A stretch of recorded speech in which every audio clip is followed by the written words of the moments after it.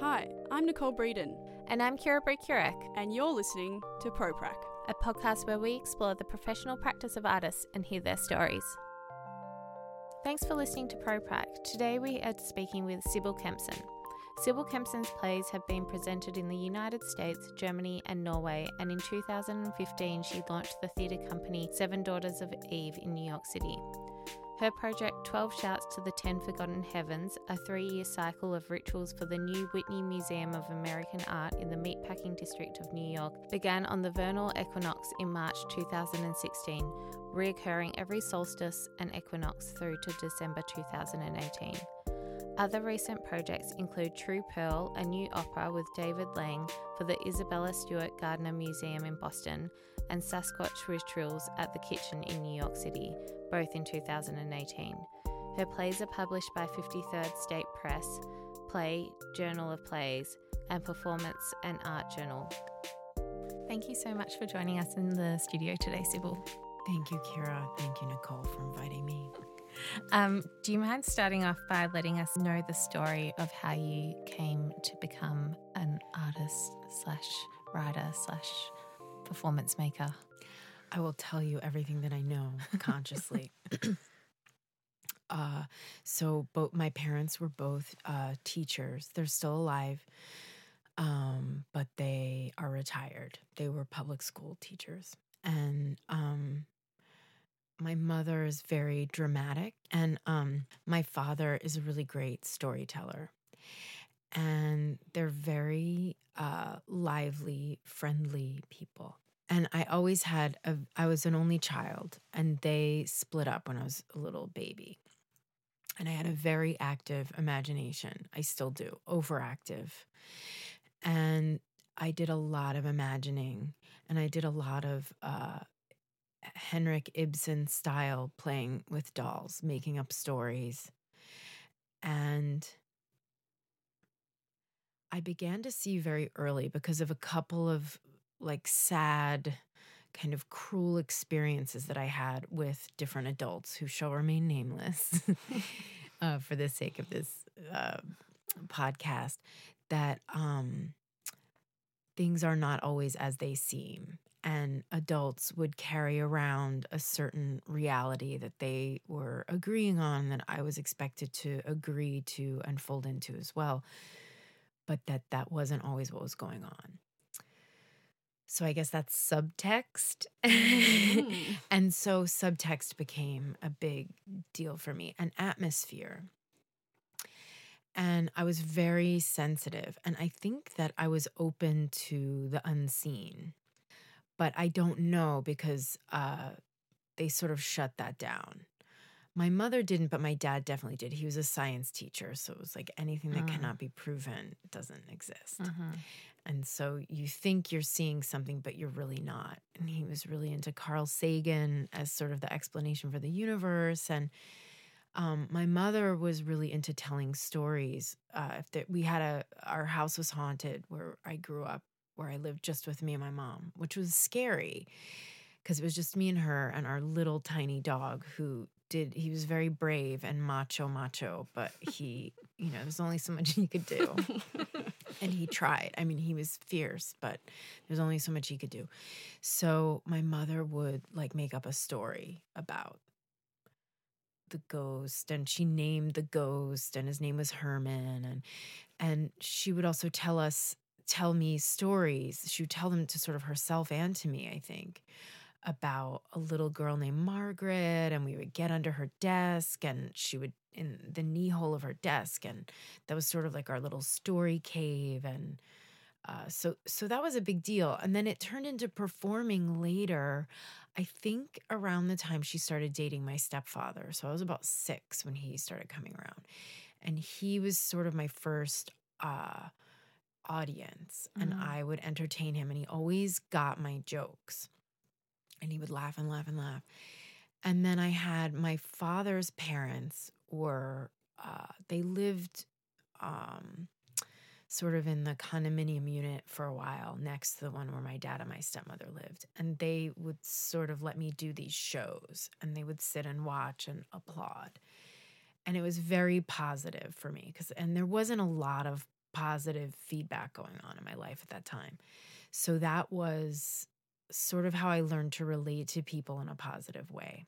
And around the time I wrote a lot, and when I was in grade school, they had a gifted program, and I somehow ended up in the gifted program, which later we moved and they were like, no, she doesn't qualify for the gifted program.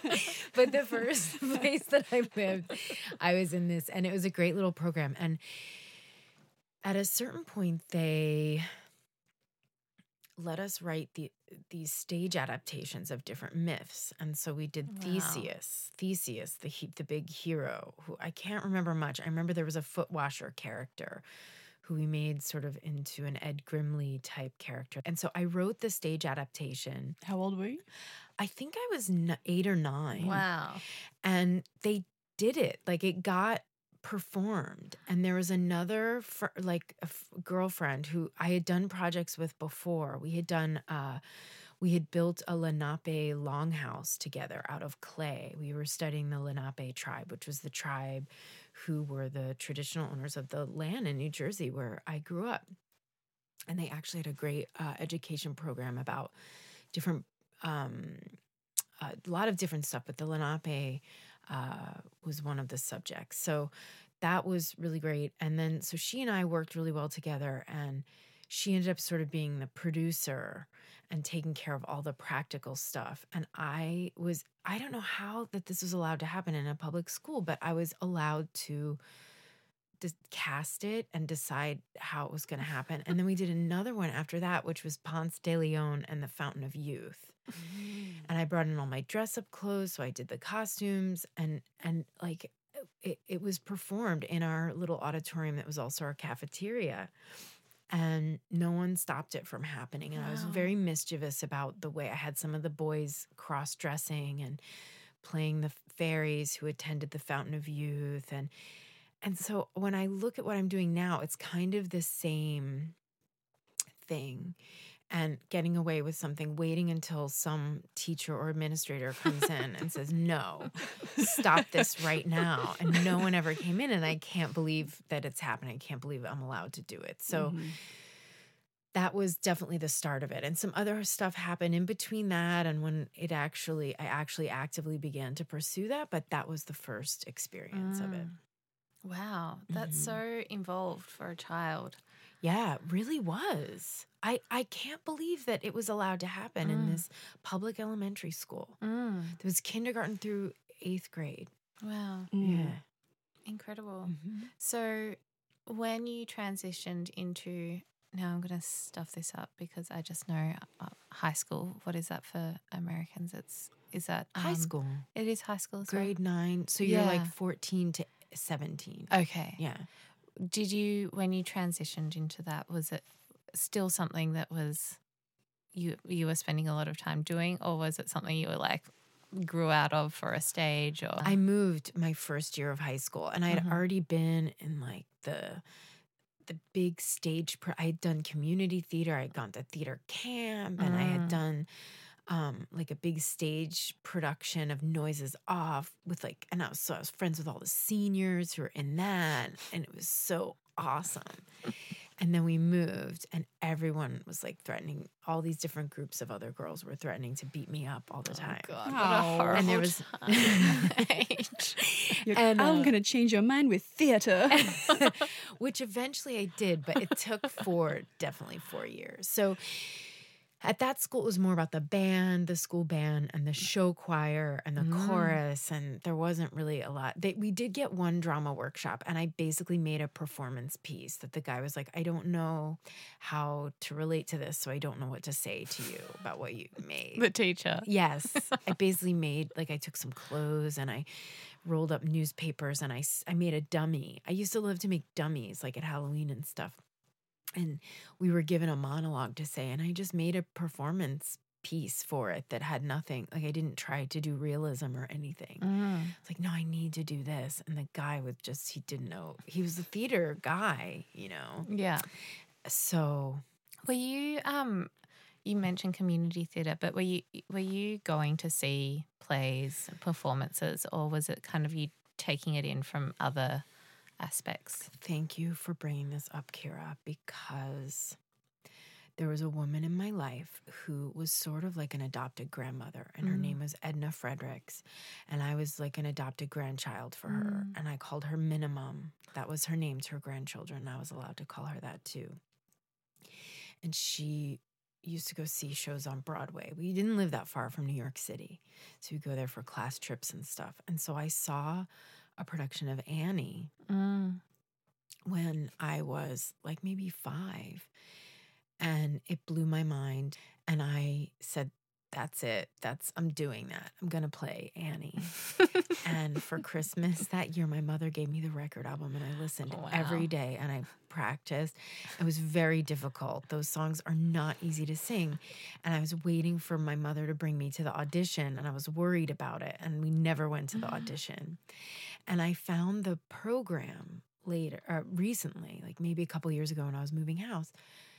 And it had been Sarah Jessica Parker was Annie. Oh, whoa. Production. And I had gotten autographs. I don't think I had her autograph, but all the other, orphan girls. So that sort of did it. That's Sarah Jessica Parker. Yes, she played Annie. That was her first breakout role. That's incredible. And there was a man that lived down the street from us who he worked in film, special effects, and he would completely transform himself every Halloween. Incredible. Amazing. And before there were contact lenses, and we would go there for Halloween, and it was like, what is he going to do? And it was such a gift to me because I saw, like, this is how far you could go. Totally. Creativity. That must have been like the best day of the whole year for him. For all of us. Yeah.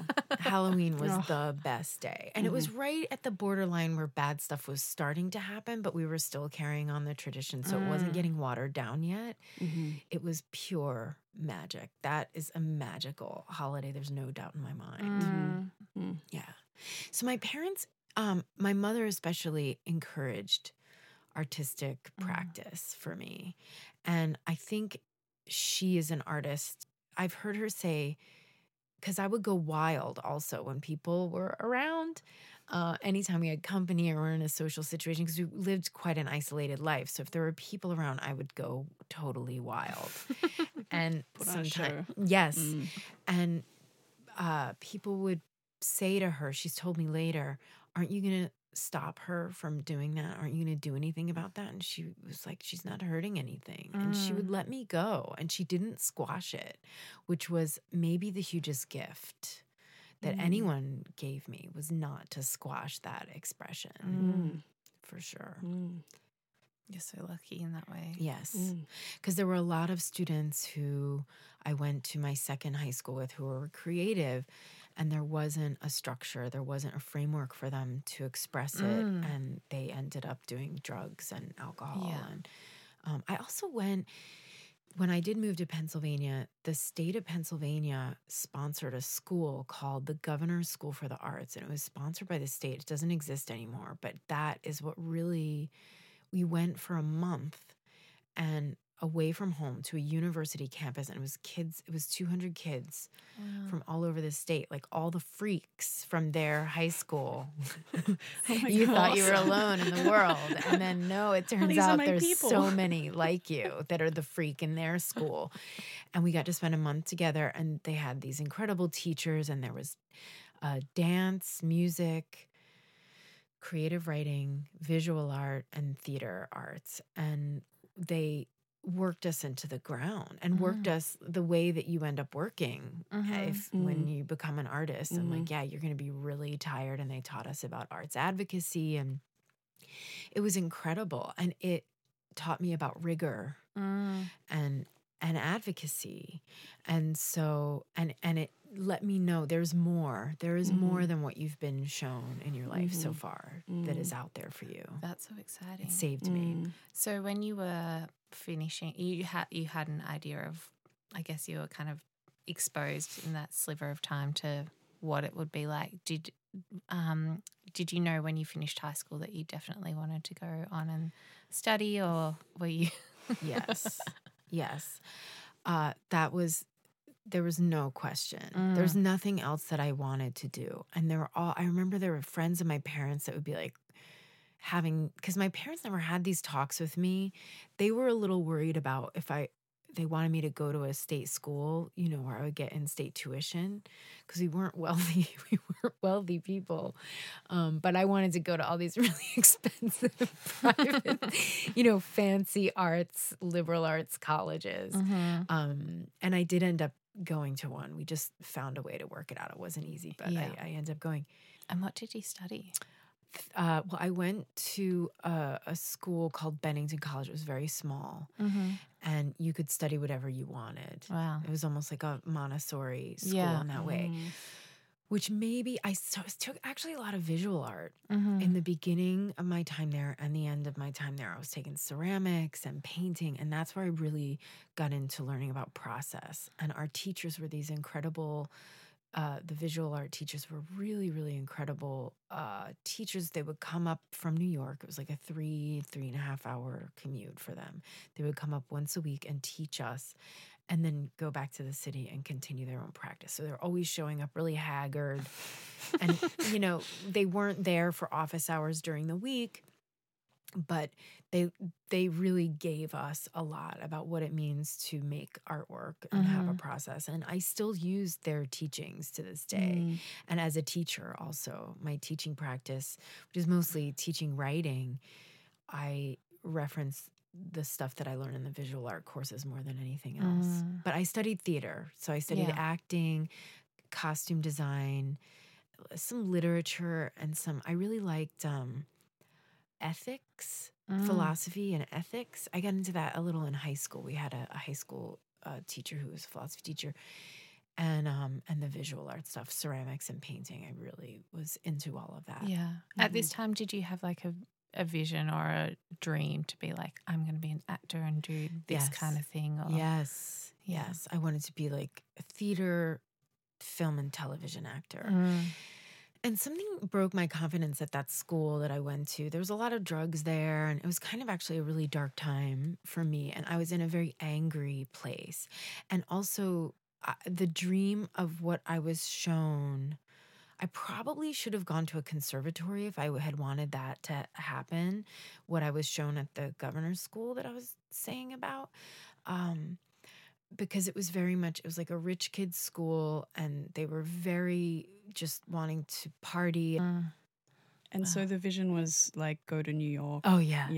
Yeah. And be Sarah Jessica Parker. Like that was, but I got sidetracked from that. It didn't really work out. It was a crisis of confidence.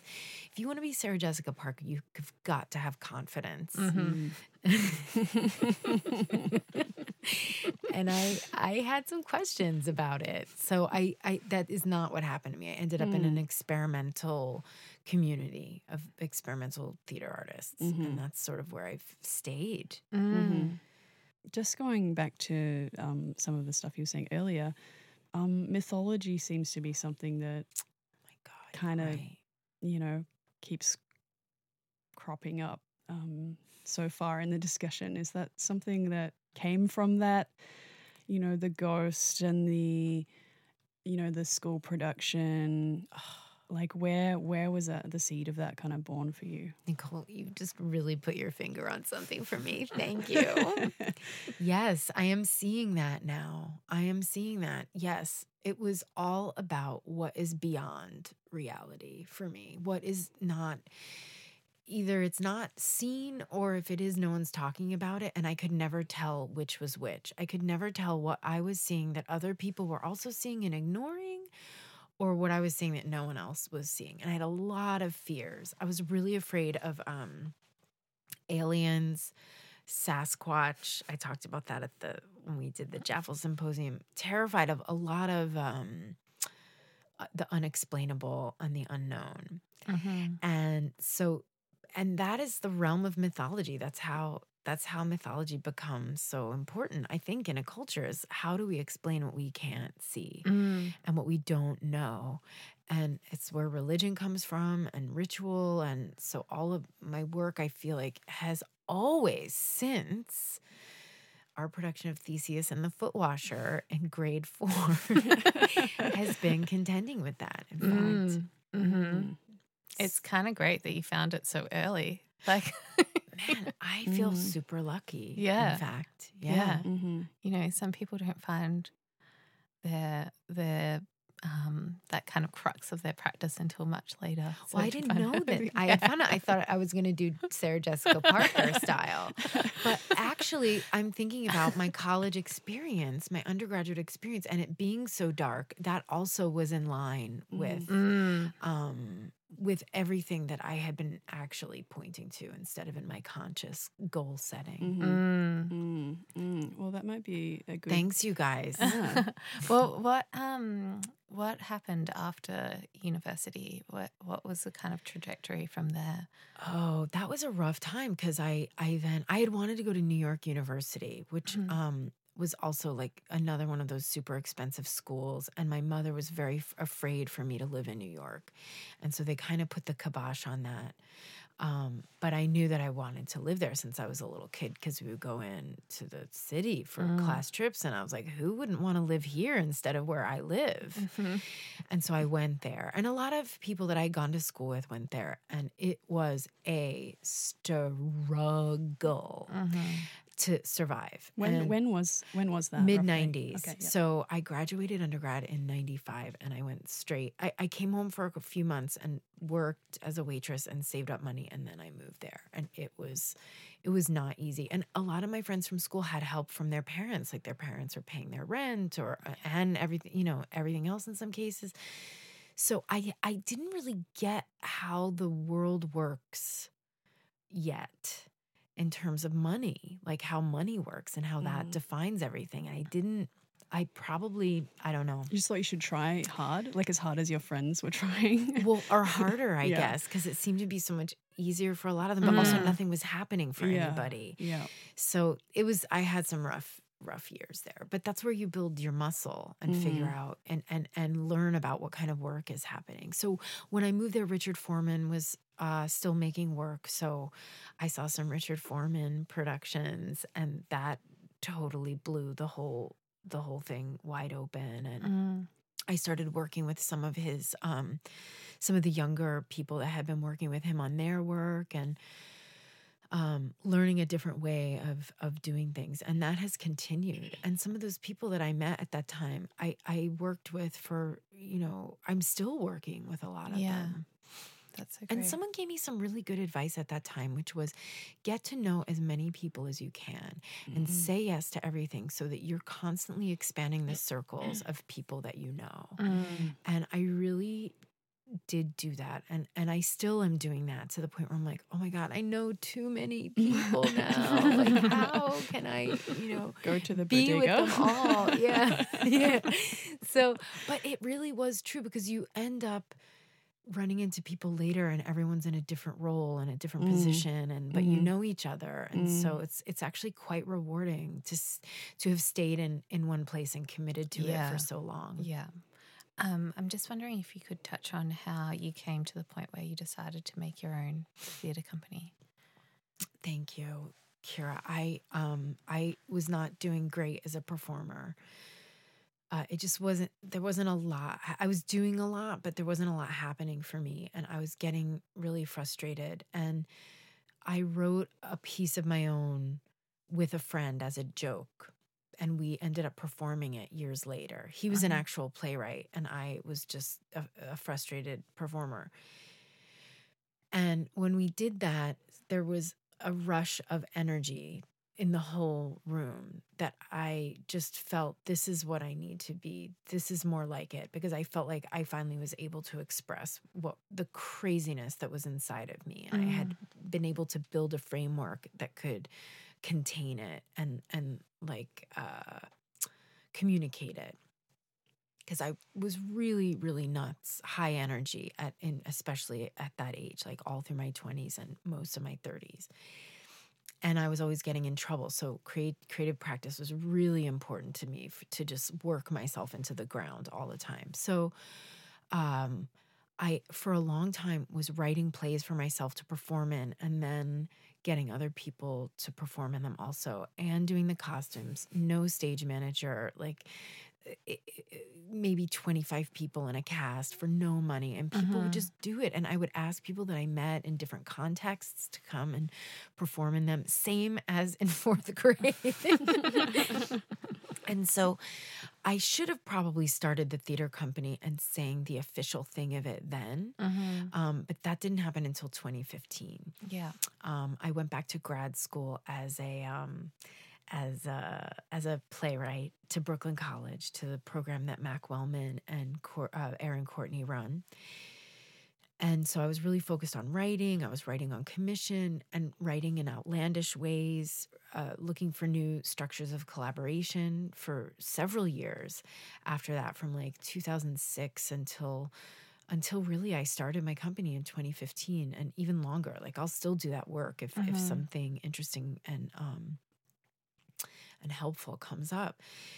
But I started to become more of a control freak about the way that the writing was being directed. And so I wasn't able to behave myself well in the traditional hierarchy of a theater working structure. And a couple of friends had said to me, you're going to have to start your own company. And these are people that I trusted. And that was the last thing that I felt like doing. But deep down, I knew that they were right. So I started it in 2015. And it's been difficult, but I am learning to balance the creative and the practical in a way that I had not. I just really was writing this stuff that was so outlandish and impossible to perform except by myself. And I also felt like I didn't want to be by myself anymore. There were other artists that I wanted to work with. And also, it's impossible to make work actually by yourself, even if you're telling yourself that's what you're doing. But I wanted to be able to choose my collaborators and bring people that I wanted into the room. And so when you have your own company, you do have the freedom to do that. That is actually something I've always kind of thought about with theatre makers and musicians, like that are making and writing, and then that other people can access. Just me as being a control freak myself, like I would really struggle with that. Giving no over collaboration. Yeah, no thanks. I mean collaboration when you are one of the partners within that, and that you can but handing over your work for others, I imagine it must be a very hard process depending on who you're working with at that time. I guess as well. Like when I would visit you in your studio 2 years ago, when I would walk by Testing Grounds, I was like, that looks like heaven in there. Like she's just in there making, and it's like a little like scientist laboratory almost. I'm also the person that always shuts the door. Like I think Trent Ari would like want to come in and talk to me, and I'd be like, don't come in. Yeah. Make an appointment, please. Yes. Well, writing has been like that part. And then it opens up. And I feel for me, it's important to work with other people and share the burdens and the credit and everything with a group of people. And I love that. And it ends up becoming something that it wouldn't have been able to come if it was just me. Yeah. That is definitely something I'm starting to learn as I collaborate with people, is that when people have strengths, that you like being able to recognize your weaknesses and your strengths, and so that you can hand something over and be like, you're so much better at this than me, please. Well, it's a skill go too. ahead. You actually have to learn how to collaborate. Yeah. It's not something that's inherent, and So it's not something as well that like you necessarily get taught when you're at art school. Well, I feel like in school they're always like group projects. I was always the kid that was like, I'm going to do this on my own. Yeah, me and too. like figure out a way to recreate the project that's meant to be like a group of 5, to do it on my own, and like argue to the teacher that I can do this. But our particular arts education as well, it's like, okay, partitioned off, you go in your little box. That's right. And you paint and you put your headphones on. It's early headphone days, lock yourself in, paint for like 8 hours and just go. That's right. Come up for a cigarette. So heavenly. Yeah. So heavenly. Well, it is in one way, but it's also like a rejection of everybody else. That's true. Mm. That's true. Mm-hmm. I mean, I have both. I have both times where I'm like, I need to be alone. And mostly writing practice allows me some of that time when I can get it now. But what I love to do is to sort of make a space where I can invite collaborators in, and I know what they do and what they can do. And so I just like set them in. I give them a couple of things that I'm thinking about. And I just let them find the connection between what they're already thinking about in their own aesthetic agenda and these other things that I'm thinking about. And just let them go to town. And it's when you can choose people that you trust them and you trust their practice, you don't have to worry about it. You just know that they're going to make something so much more amazing. And I work with an astrologer. That's one of the people that I work with. Her name is Omi Johnson. She's amazing. She's olightningastrology.com. She lives in New Orleans, and I went to undergrad with her, and she came and worked on this 12 Shouts project with me. And she had this observation in one of the rehearsals one day. She was like, everything that's happening in this room right now is something that you can kind of do a little bit. But then you get these other people that are really good at it to come and actually do it, and it's their thing. Yeah. With a project like that was so massive and went on for so long, and working with so many people like performers, costume designers, choreographers, I'm sure so many other security guards, arts administrators. So many people. How do you, I don't know if you have an answer to this, but how do you set up a space where you are still in control and you can kind of delegate tasks and have a cohesive piece of work come out on the end? Well, you're making an assumption that it was a cohesive piece of work, but it is a process that that was really a big learning process. And what really was important that came out of it is like, okay, Sibs, what kind of person do you want to be? Because in that situation, you can really be a total a-hole. Yeah. Right? But it's going to be I'm much... sitting here in admiration because I know I would be that. Yeah, I'd definitely be that a-hole. I mean, there were times when be like, everyone leave. I'm doing it myself. I mean, I could have been like that. And there were times when I was like, wouldn't it just be easier and simpler if I just did like a smaller version of what... But then it just wouldn't have meant as much. There's something about the chemistry of the people in the room for me that's almost like what the medium is. And it's almost like setting people up from different parts of my life and putting them in a room and watching how they interact and become friends. And then they end up collaborating on stuff, or they end up forming a romantic relationship in some cases. And watching how that happens. And then also there's a working structure that I'm experimenting with, which is not hierarchical. It's actually it's about the leader faltering and then everyone else having to come in and pick up the pieces and make the thing happen, so that everyone has to take responsibility for it, but then everyone gets their say, but that no one is coming at it with just, this is my agenda. Where everyone has to, myself first of all, and then everybody else has to put their own agenda kind of aside and their own worries and concerns aside for the sake of this bigger thing that's happening. And so there would always come a time when I couldn't go any further because it was so stressful for me to have to be the leader and make all these decisions and endless questions that I don't have answers to. So exhausting that I would always sort of have this breakdown.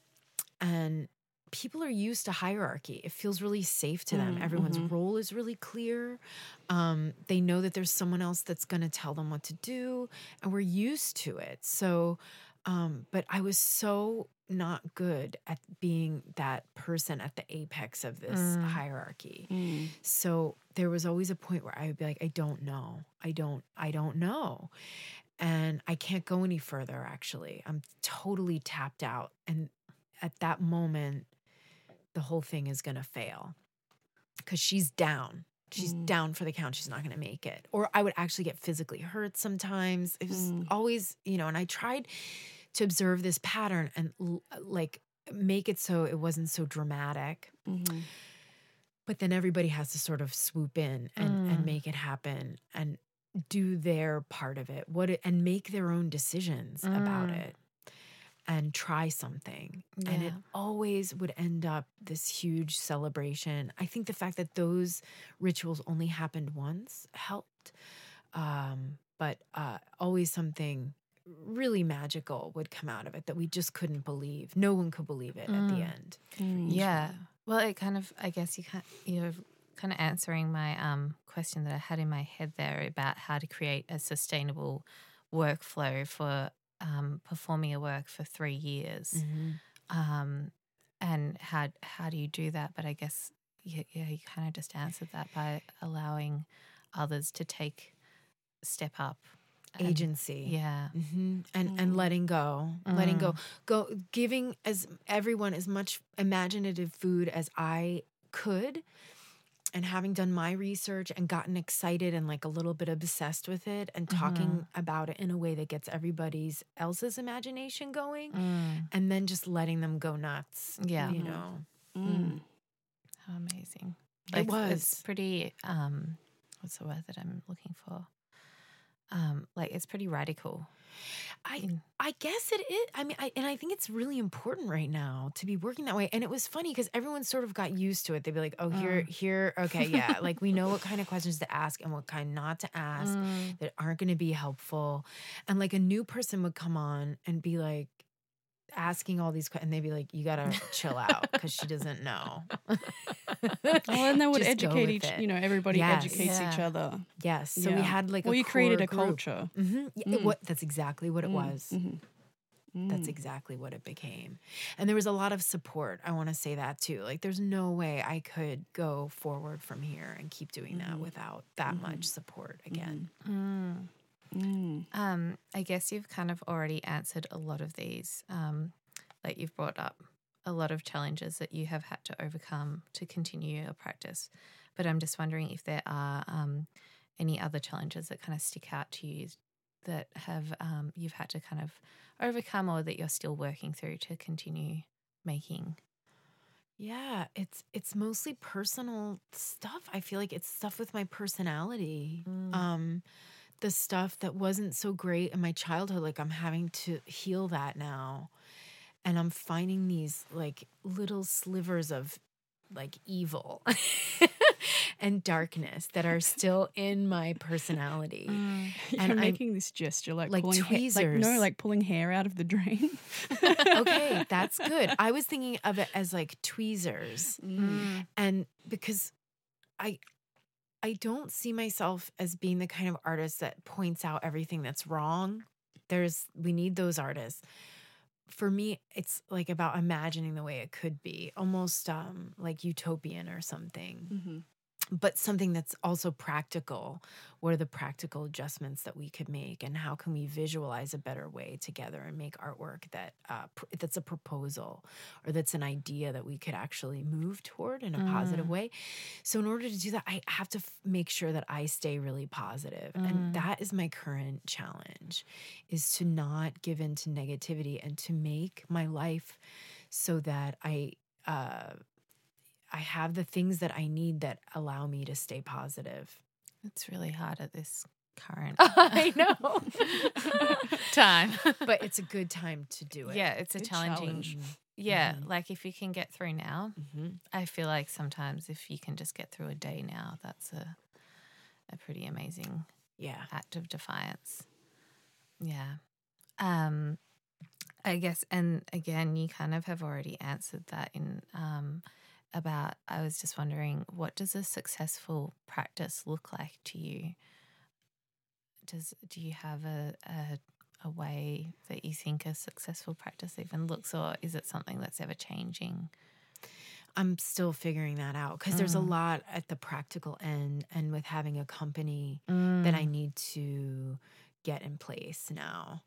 And like the infrastructure of my company. Because really when I did that 12 Shouts project, the Whitney Museum became this other part of that organism, this support part of that organism. And there's something like I have trouble asking for help, especially when it's from, when it's the practical stuff. I have trouble asking someone to come and be my producer. And when there's so many people that want to also be making their own creative work. So that is now what I need to fit. Like, how do I get that support mechanism in place? And so I'm doing a lot of visualizing of how can that work at the moment. I'm wondering with younger Sybil who wanted to be Sarah Jessica Parker and had this idea of like television and the stage, was there anything that you had to resolve, or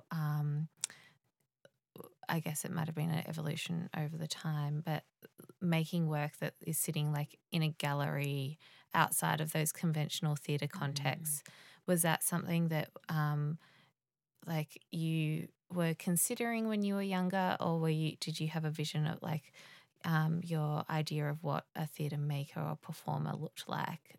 Did that have to kind of shift and change over the years about where your practice can sit and what it looks like?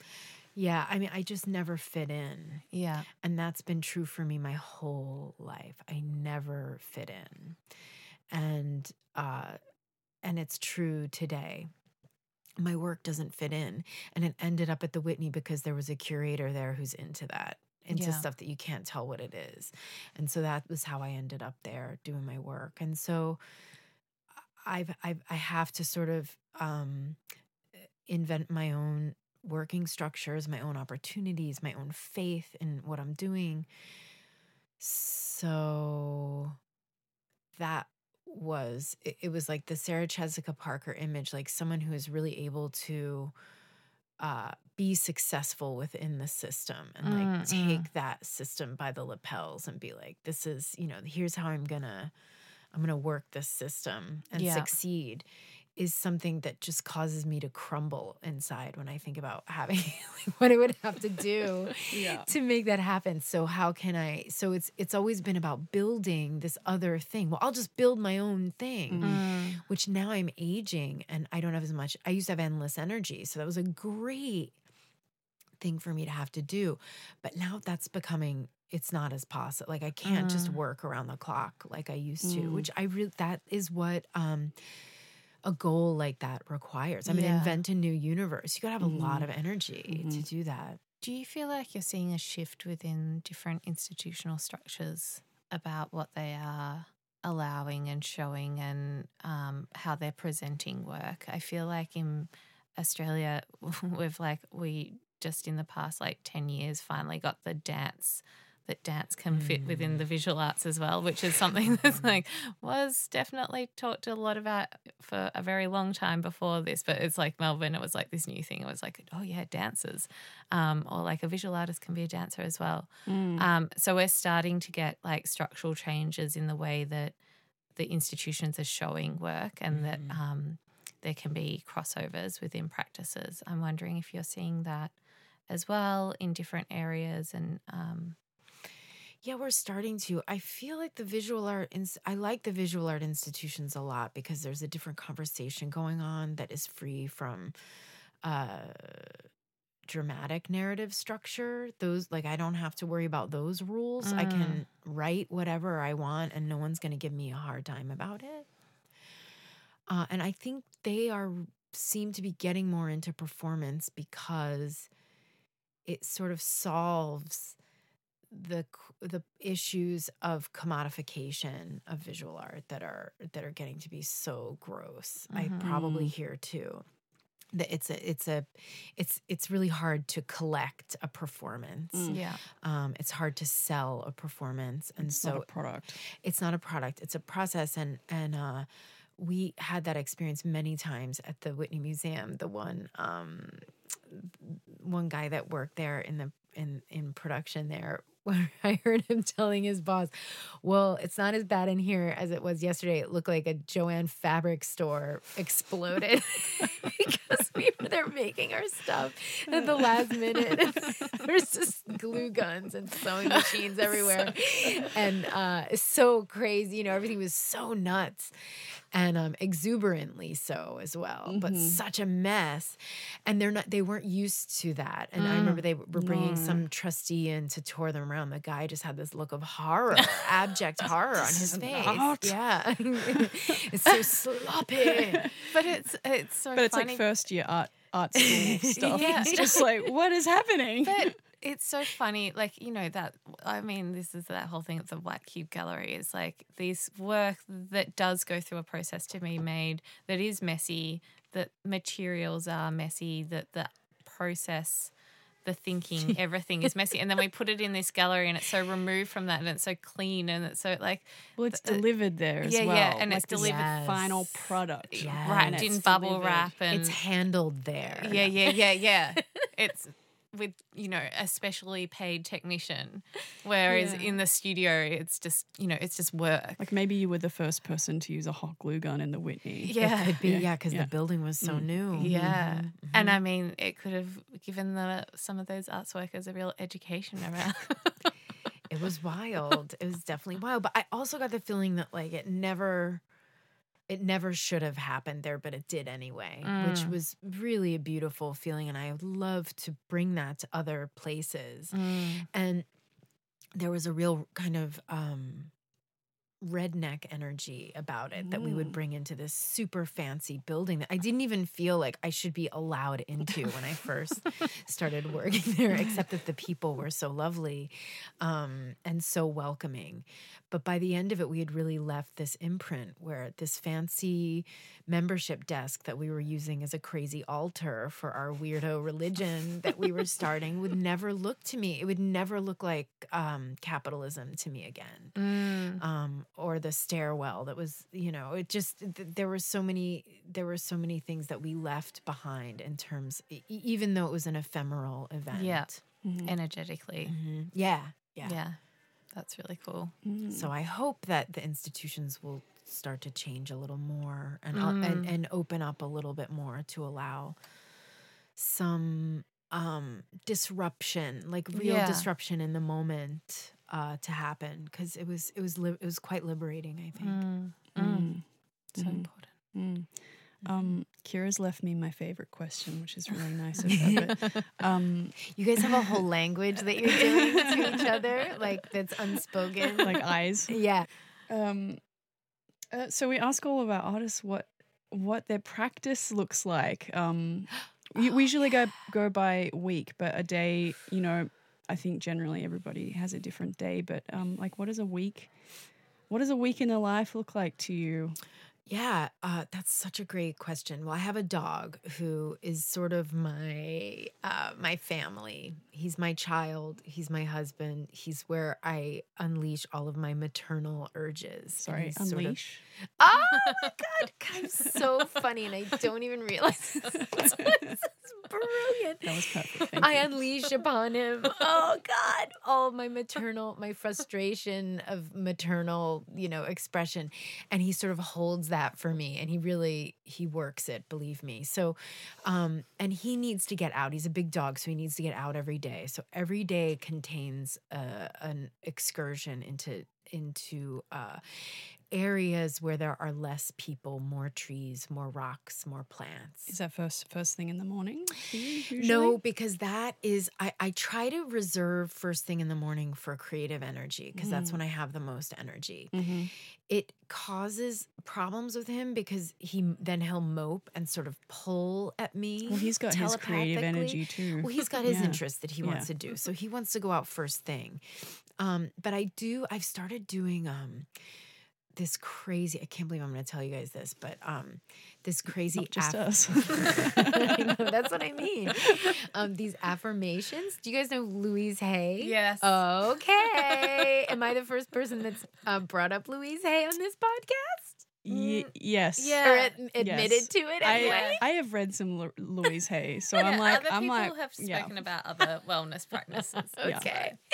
So I do some affirmations for 15 minutes. I write for 15 minutes, just like a journal. And then I do like usually some kind of yoga for like a half hour or an hour. And a lot of times it's yin yoga, which is basically just about schlumping over and forgiving yourself. And like, oh, and sometimes I'll get the more best into yoga there is. Yeah, exactly. Like I don't have to do anything.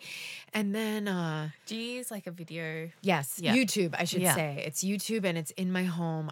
I've stopped going to those classes and paying that money and getting angry and all because there's so many feelings and frustrations that come up. Oh and yeah. Do you have a bolster at home? I ordered a bolster. I ordered some blocks and I have a I know it was What a are big you deal. going to slump over? I know Well, you can use pillows, but I was like I got to have a bolster. And now I want another one because I want like this bigger one. So I'm trying to take easy. And I have a strap also. Yeah. So I use all that stuff. And that becomes necessary. I'm in middle age. I was diagnosed with middle age a few years ago. And so, you have to stretch. So I have to do that. And then I really tried to get into some writing. I used to just get up and start writing, which is probably really would be great. But I'm also trying to figure out this practical end of things. So I'm putting energy toward that. And then, so I do writing. Emails I usually try not to do too much of in one day. Like I'll leave a day for it because it can take over. Yeah. And when I do the writing, it's sort of like prioritizing. Like I set the prioritizing of what I'm visualizing. And then I take that and I go to, this is pretty new, I go to my to-do list and I number it. I prioritize my to-do list according to what I've envisioned. Like, this is where I want to go in this world, in this universe. This is the mark that I want to leave on the world. This is the healing that I want to do to bring to myself and to others. Whatever the thing is, this is what my Louise Hay, efforts have shown me this morning. And then I prioritize my to-do list according to that. That's so cool. And it is magic when I can not the do angriest person. Yeah. Yeah.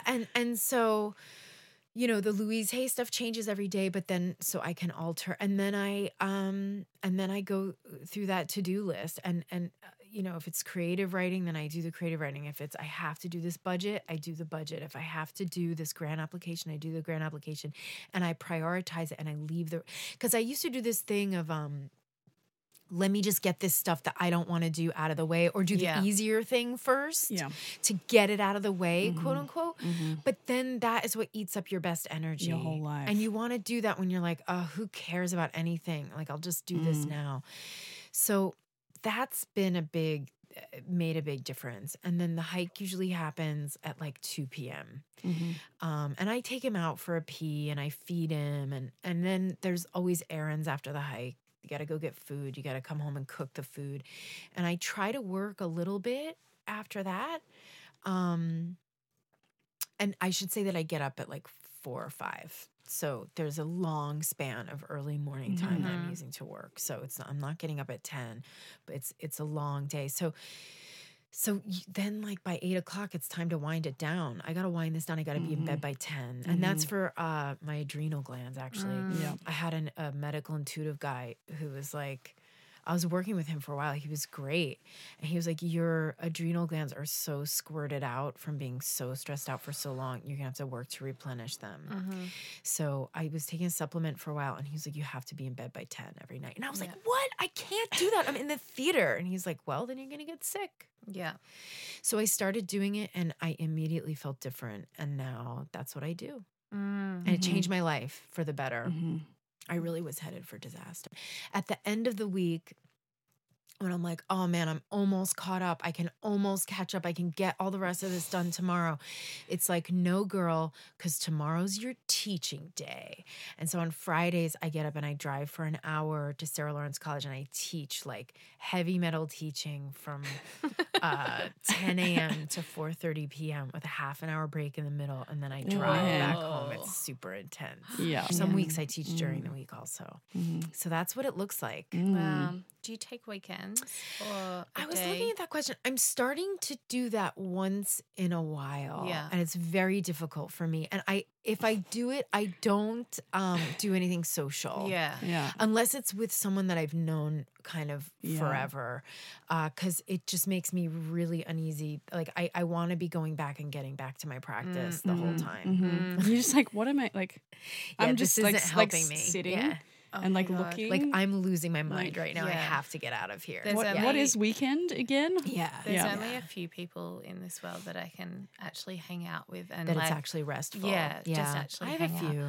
But I have a it's few. otherwise, I'm sitting there being like, oh, I really need to get back to this. Yeah. I really want, what is the use of this conversation? Yes, Or- I know. And then I just feel like an asshole that's like, I read something that David Sedaris wrote one time, and it was really helpful, which was we have 4 burners. I got in a big argument with another artist about this recently, and I was like, try it. Let me know, And there's family, friends, work, I know this one. and health. And in order to be successful, whatever your definition of success is, will be defined by what you do. You have to shut one of the burners off. And to be really successful, you got to shut off 2. And so I go through periods where I'm like, all right, we got to put the family burner on, we'll go visit the family. Got to put this. So right now it's really work and health for me. And so I don't have a lot of, like if I have a friend, like you have to come up and see me and come on the hike with us, with me and my dog. And like, that's my friendship. And the people who are able to do that, I stay friends with. And the people I work with, my work is very, very social. So I don't feel lonesome really. Yeah. So How could you feel lonely with Ray? he takes away loneliness for sure. He's a sweet guy.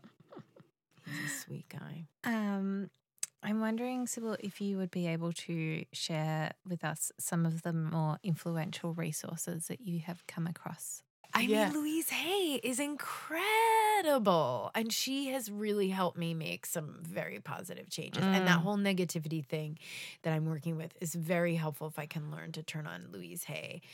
I also listen on YouTube. There's these like chakra musics, like chakra balancing music. And I'll put those on and they kind of keep things feeling generative and positive in the atmosphere, and they drown out other noise.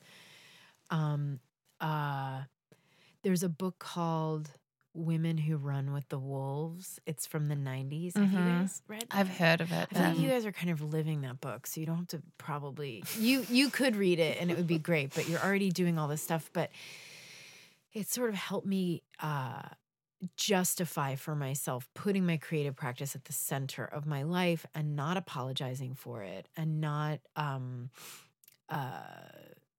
just owning that and getting behind it. That's been a huge influence for me. Also, in terms of the subject matter of what I'm working on in my work, it's The Chalice and the Blade. A friend of mine gave it to me, a guy friend, and I just was so moved when I started reading it that a dude gave me that book. I was like, maybe things are going to be okay. That's been a huge influence on me. And then there's another writer called Victoria Nelson, who was a huge influence on me. She's in Berkeley, and she wrote a book called The Secret Life of Puppets and another one called Gothica. And she also writes creatively. She writes stories and plays. And her writing, particularly her academic writing, has been so enormously inspiring and world-changing for me. And a lot of my work early on came from her. Like when I really started getting rolling with writing, I was hugely inspired by her. And any kind of travel that I can do, I always learn and I get really charged up and my imagination really gets going. So anytime I travel, I always come home and want to write something. Oh, and I've done a bunch of journeying. I guess it would be called shamanic journeying with a mentor that I work with, who I also work with on wilderness skills, upstate New York. And that has brought me a long way to visualizing and receiving vision and inspiration. Also, that's also just plays into everything that's happening in my life. And it sort of shows me how it all folds together on the spiritual plane, which has been transformative for me. That's so cool. That's so great. Thanks for sharing those with us. Yeah. My pleasure. Oh, here's a good follow-on then. So if you could travel through time. Oh, yeah. Back to, I don't know, primary school. Okay. Making plays in the cafeteria. Oh, yeah. What advice would you give? Like, what would you say to yourself? Oh, man. I wasted a lot of time in my life thinking I had to get married or be in a partnership with like one guy for the rest of my life. And I kept trying to do that and being like, this guy sucks. And actually that wasn't true. Like they were all great guys, but I was looking for I was wrong. And I was taught wrongfully to be looking for that in my life. And I wish someone would have said to me early on, don't prioritize your work. And you will always have love in your life, but you don't have to feel obligated to get married and have a family. Because I wasted a lot of time and energy thinking that that's what I had to do. Yeah, and creative energy probably as well. Yes. Yeah, it all comes from the same place. So I think if I would have just been like, I can have boyfriends, like I do now. I have boyfriends sometimes and it's wonderful. But then it's almost like a plant, like the way a plant goes through phases of flowering and then seeding and then going back into a generative phase. Like it has to follow a cycle. And then I just don't have